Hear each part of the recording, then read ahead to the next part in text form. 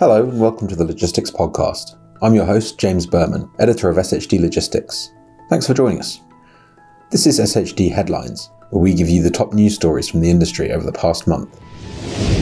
Many businesses still have no sustainability strategy, according to new research, despite increasing pressures to improve their carbon footprint, particularly following the COP26 conference.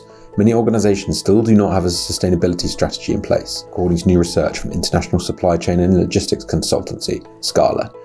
From surveying business leaders across the grocery and homeware industries, the research found that nearly half of homeware organisations surveyed do not have a sustainability strategy in place at all.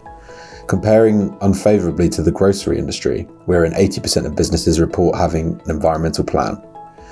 A lack of understanding around the scale of businesses' carbon footprint may well be why environmental planning has taken a back seat for many, with only 18% of businesses surveyed having accurate measures in place to identify how the challenges of the COVID-19 pandemic have affected their business's environmental impact.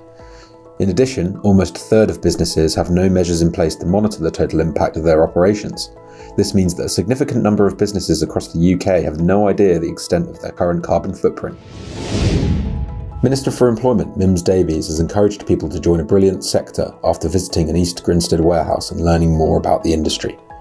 On a warehouse visit to UKWA member International Logistics Group in her constituency last week, the Minister for Employment was enthusiastic in her praise of the warehousing and logistics sector for the vital work they undertook during the global pandemic and the great services they continue to provide, encouraging people to join such a brilliant sector.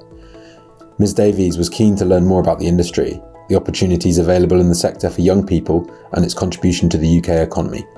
During her tour of the warehouse, she spoke particularly with employees who had joined as apprentices or had been through the government's Kickstart scheme. Industry Index reveals 2022 began with higher road freight prices than the previous 3 Januaries. As rising interest rates and inflation bite, logistics industry experts uncover what else is set to impact the supply chain in 2022. The average price per mile for haulage and courier vehicles increased from 101.5 points to 116.8 points between January 2021 and January 2022, according to the TEG Road Transport Price Index, a 15% year-on-year increase. As in previous years, the price per mile dropped following the traditional surge for Christmas, having decreased by 13.5 points from December to January. But 2022 still kicked off with the highest January prices for haulage and courier vehicles since the TEG index began in 2019. This comes as prices soar across the economy, with interest rates rising for the second time in 3 months and widespread worry about the continually rising cost of living. Hi, I'm Joel Martin from IMHX, and I'd like to share some insight into this year's event and invite you, the listeners of the Logistics Podcast, to get involved.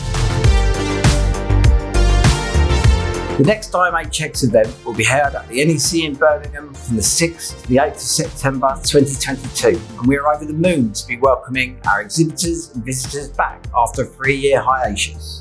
Over the last few years, the logistics industry has seen unprecedented growth and development, and this will be reflected on the show floor. Exhibiting at IMHX is a surefire way to target a highly sought-after audience of buyers and decision makers. IMHX is the only event of its kind in the UK and is attended by thousands of prospective customers seeking to source new solutions to improve warehousing operations, stay ahead of the latest supply chain trends, and grow their professional network. If you're interested in exhibiting, get in touch with me at joel.martin@informa.com and I'll be happy to discuss options with you.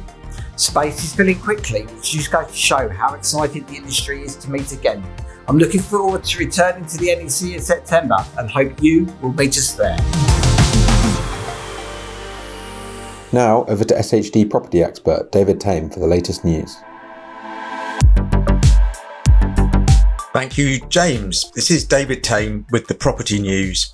And the news this month is that something we've long anticipated has now happened. I don't mean the Russian invasion of the Ukraine, though we'll come back to that in a moment. I mean the start of really serious development of multi-storey warehousing in the UK. Just a couple of days ago, SEGRO announced that they would be starting work on a second multi-storey warehouse, this time SEGRO V Park at Lee Road on their Slough trading estate base. This multi-storey unit will accommodate 50 to 70 small businesses. It'll be about 117,000 square feet, and work on site will begin in 2023.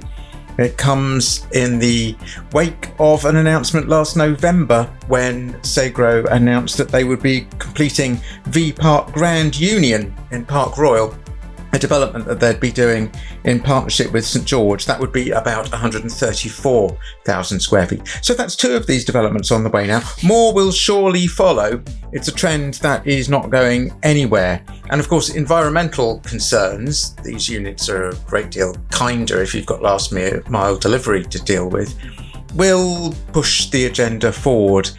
Sustainability was also at the front of the minds of developer PLP when they chose a contractor to get going on the 456,000 square foot speculative warehouse there behind at Crewe. The design has been developed to minimise embodied carbon during construction, a really serious problem for sustainability in logistics property. This warehouse will also include the usual range of green goodies: solar photovoltaic cells, air source heat pumps, LED lighting, electric car charging points. You'll be very familiar with this list of environmental goodies by now. There's plenty other development to take note of. DHL is taking 530,000 square feet in Northampton.